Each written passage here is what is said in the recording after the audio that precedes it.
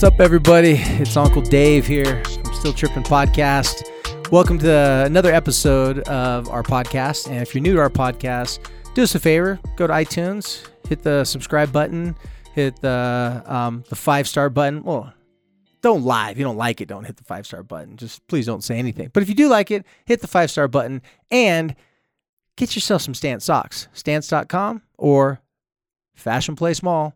Got this cool little store down there. They got hats, t-shirts, bras, underwear. I mean, I know they got a bra because I bought my wife one there. Point is, they got dope socks too. Stance.com, Stance store in the Fashion Place Mall. If you live here locally in Utah, hit them up. Tell them that you heard about their store from the Still Trippin' Podcast.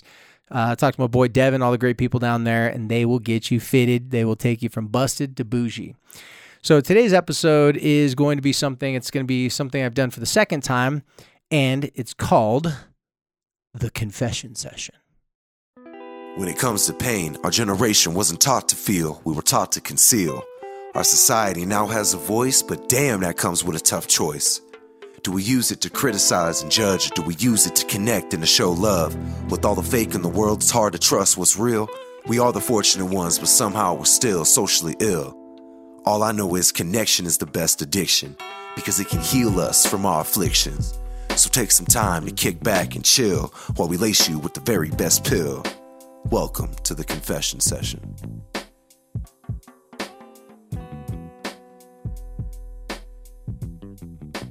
So what the confession session is I just simply confess something, tell you something about my past and my life, give you a little insight on it so you don't got to deal with the same drama and go through all the horrible things that I went through. Now, I'm not saying I had the worst life, but there's a couple things that I wish would have worked out differently, but since they didn't, you can always turn that around, turn that pain into something purposeful. So I was having a conversation earlier today. This is actually going to get deep really quick. So I hung out earlier today with a young man. He is the cousin and very, very, very close friend of a young man who passed away from suicide 3 years ago, last month. And this young man was a young man that I had personally been his counselor. The very sad story was this young man at a local high school here, his close friend had passed away from suicide, and he came and saw me. He was really struggling. He just found out the day before, and shortly after, about 4 or 5 days later, he also, passed away from suicide. And so my connection with the young man I was hanging out with earlier today is a really strong connection because we actually train at the same MMA jiu-jitsu gym. And he's really good at jiu-jitsu. He's great at yoga. He's like 23 years old, and he's got a lot of stuff that on the outside looks like it's going for him. But he's, been obviously struggling with the loss of, his close friend and family member. And if you've ever lost someone or if you've ever worried about someone, a lot goes through your head. If someone's in a difficult time, they get really hurt, or in this case, if they pass away from suicide, you start thinking like, what could I have done different? Should I have done this? Should I have done that? Or why didn't I reach out to them more? How come I didn't pick up on these signals? And all those questions are normal, and all those questions are what you, as a loving, caring person, would naturally have in your mind, because if you care about someone, you want to be there for them. But a lot of times when people are struggling like this, we don't know how to help them. We don't know what they're going through. And so this young man, I think it's safe to say, it's been quite the battle for him for quite some time, but more recently, he's been struggling a lot more. So I told him this story today, and this is my confession. I never told him this story before, but this is a very true story. So I had, out of high school, I'm from San Diego, and out of high school, I got this thing called a football scholarship. And up here to Utah, at the University of Utah, that's how I originally came out to Utah, was for a football scholarship. And on the outside of the world, and when I was telling this young man today, on the outside, my life looked perfect. I'm sure at that moment there's lots of people that thought I had it all made. I'm a football player. I'm popular. I get people pay me to go, or I get paid to go to college. I get free books, free everything. They give me money every single month to live off of. And it seemed like a great gig. And, it was. I'm not saying it wasn't. But what people didn't know is that I was a fake.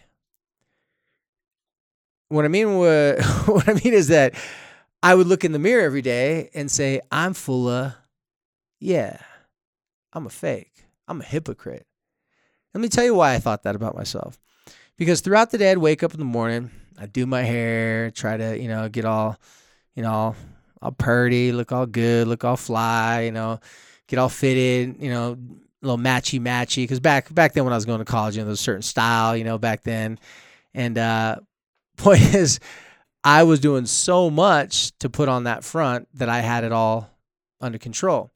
And when people would test my manhood or try to punk me or, try to challenge me, especially when you play football, I was ready to stand up for myself and I was ready to be tough and strong, and I wouldn't complain about injuries, and I was the guy who's going to be that guy that everybody looked at and said, wow, he's really tough. Like, not like to beat up other people tough, but tough, could take pain and all these types of things.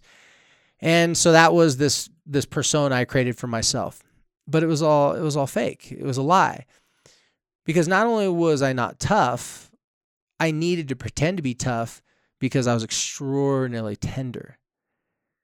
I was scared. I was unsure of myself. I had a secret. A lot of secrets, but one in particular. I was adopted. Everyone that knew me knew that I had two older brothers, that one played for the Miami Dolphins, one played for the Chicago Bears. They'd been in the NFL for a long time. And most people know that if you're in the NFL or you know someone in the NFL, people are like, oh my gosh, that's so-and-so. His brother plays in the NFL. That's so cool. It's this weird, social status thing if you're close with someone that's a celebrity or an athlete. And so a lot of people would just look at me like, oh, your brother's in the NFL. That's so cool. And, they thought it was cool because they knew someone who had brothers in the NFL or whatever makes people think that that's popularity. That's what I was getting at that particular moment. But my secret was that I was adopted and that those weren't my brothers. Now, it was a true lie. It was half true, half lie, because they were my brothers because I was adopted. So legally, I was their sibling. And I was family because my grandmother was the person who adopted me. So my grandmother had a baby out of wedlock, a.k.a. my mother. And then my grandmother, not making it work with that guy she was dating. I mean, point is, it didn't work with the guy she was dating. And then she got remarried to this guy she met at the military base. My grandmother lived in Hawaii, and she met this guy, just this Caucasian guy from New Jersey, and his last name is Kozlowski, this Polish last name. And so it was true that I was related to them. They were my family, and they were technically my brothers, but they weren't like my biological brothers. And that was the secret. I wasn't as good at football as they were. I wanted to be as good as they were. I love the fact that they had fancy cars and they got tons of attention and they got so much popularity. And even the fact that some of them weren't always the nicest guys, one in particular was not always the nicest guy. For some reason, people still liked him, even though he wasn't a good guy at times. And so, I love my brother. He's not a bad guy. I'm saying he was kind of a jerk for a while. So point is, I'm in this situation where everybody's giving me credit and everybody's giving me attention for things I didn't even deserve. And I knew I didn't deserve it, but nobody else didn't know I didn't deserve it. So when things would get tough for me and people would challenge me, I was quick to defend myself and try to protect this persona and this person that I wanted people to think I was. Because I didn't think if they saw who I really was, I didn't think that was going to get me invited to the parties. I didn't think that was going to make me popular. I didn't think telling people, oh yeah, I'm a bastard. By definition, I didn't know who my dad was till 2 years ago. So by definition, that's what a bastard is. And so I'm sitting here, I'm a bastard. My mother struggled with all these issues. My grandmother had to raise me. If your own mom doesn't want you, and I'm not saying she didn't want me, but this is what I was thinking. If your own mom doesn't want you, then it's kind of like, what do you got going for you? Not too much. So since I didn't want to put that out to the world, I didn't. But then everything came crumbling down.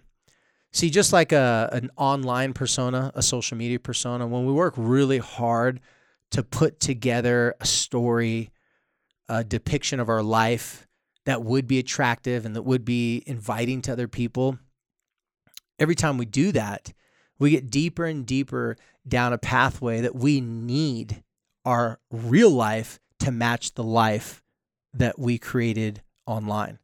In my situation, there was no online back then, so I needed my current life to match what other people thought I was. So I needed to be a really good football player so they wouldn't think I wasn't, related to these guys. I needed to be on point in all these areas and look a certain way so that people would be like, oh, okay, like if he's dressing like that, if he's doing that, then that'd be cool.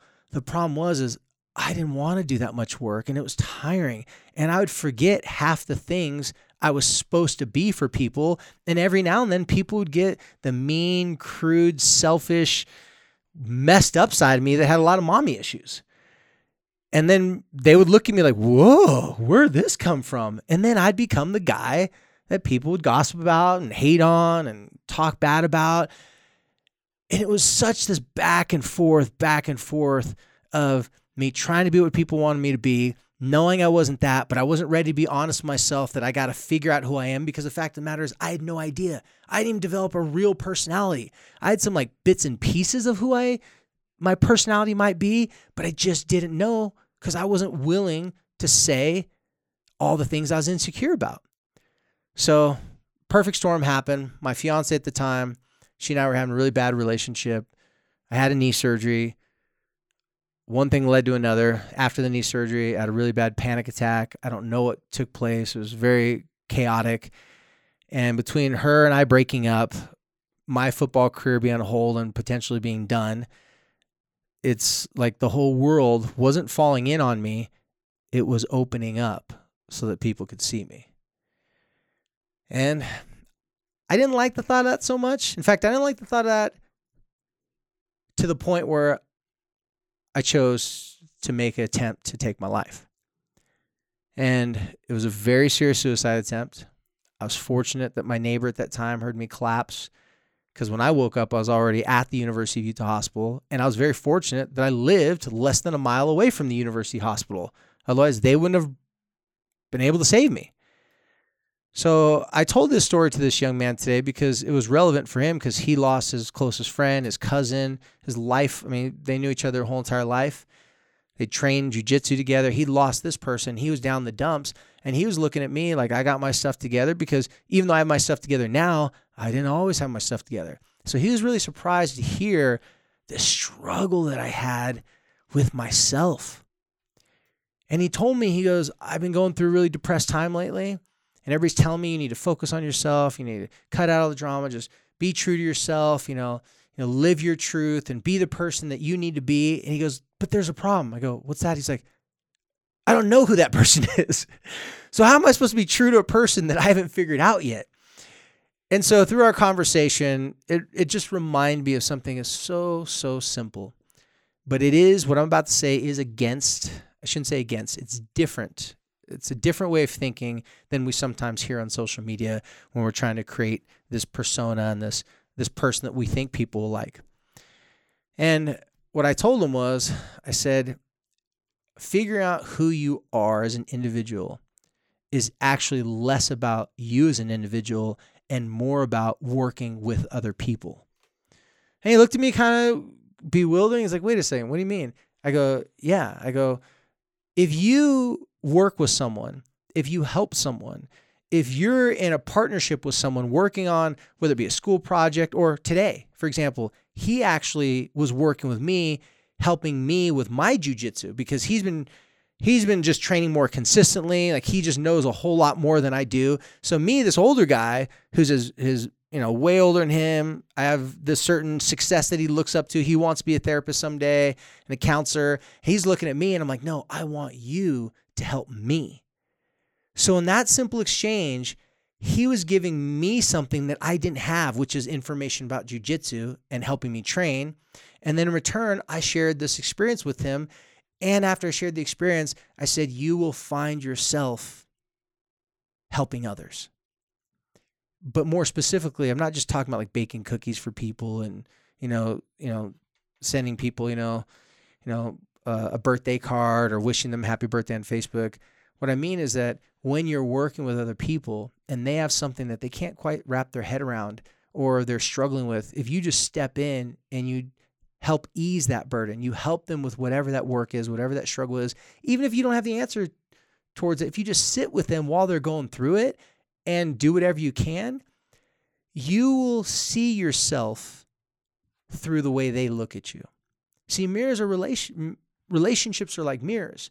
If we look into a mirror of someone they're struggling with something, and we expect them to show up for us and to be positive and all happy, sometimes we can look in that mirror and we can take their anger and their frustration and their insecurities, and we could take it as if it's ours. Like, that's the way they think about us. But the reality of it is they're just tired of being the only person that they're mad and angry at, and they dump some of it off on you. Now, what it came down to the end of this conversation was, if you want to find yourself, it's like a back and forth partnership.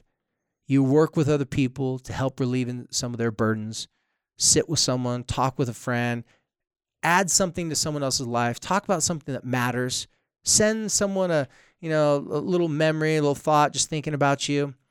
And when you do those things, also return and do them for yourself. Give yourself some atta-girls, some atta-boys. Become your own best friend.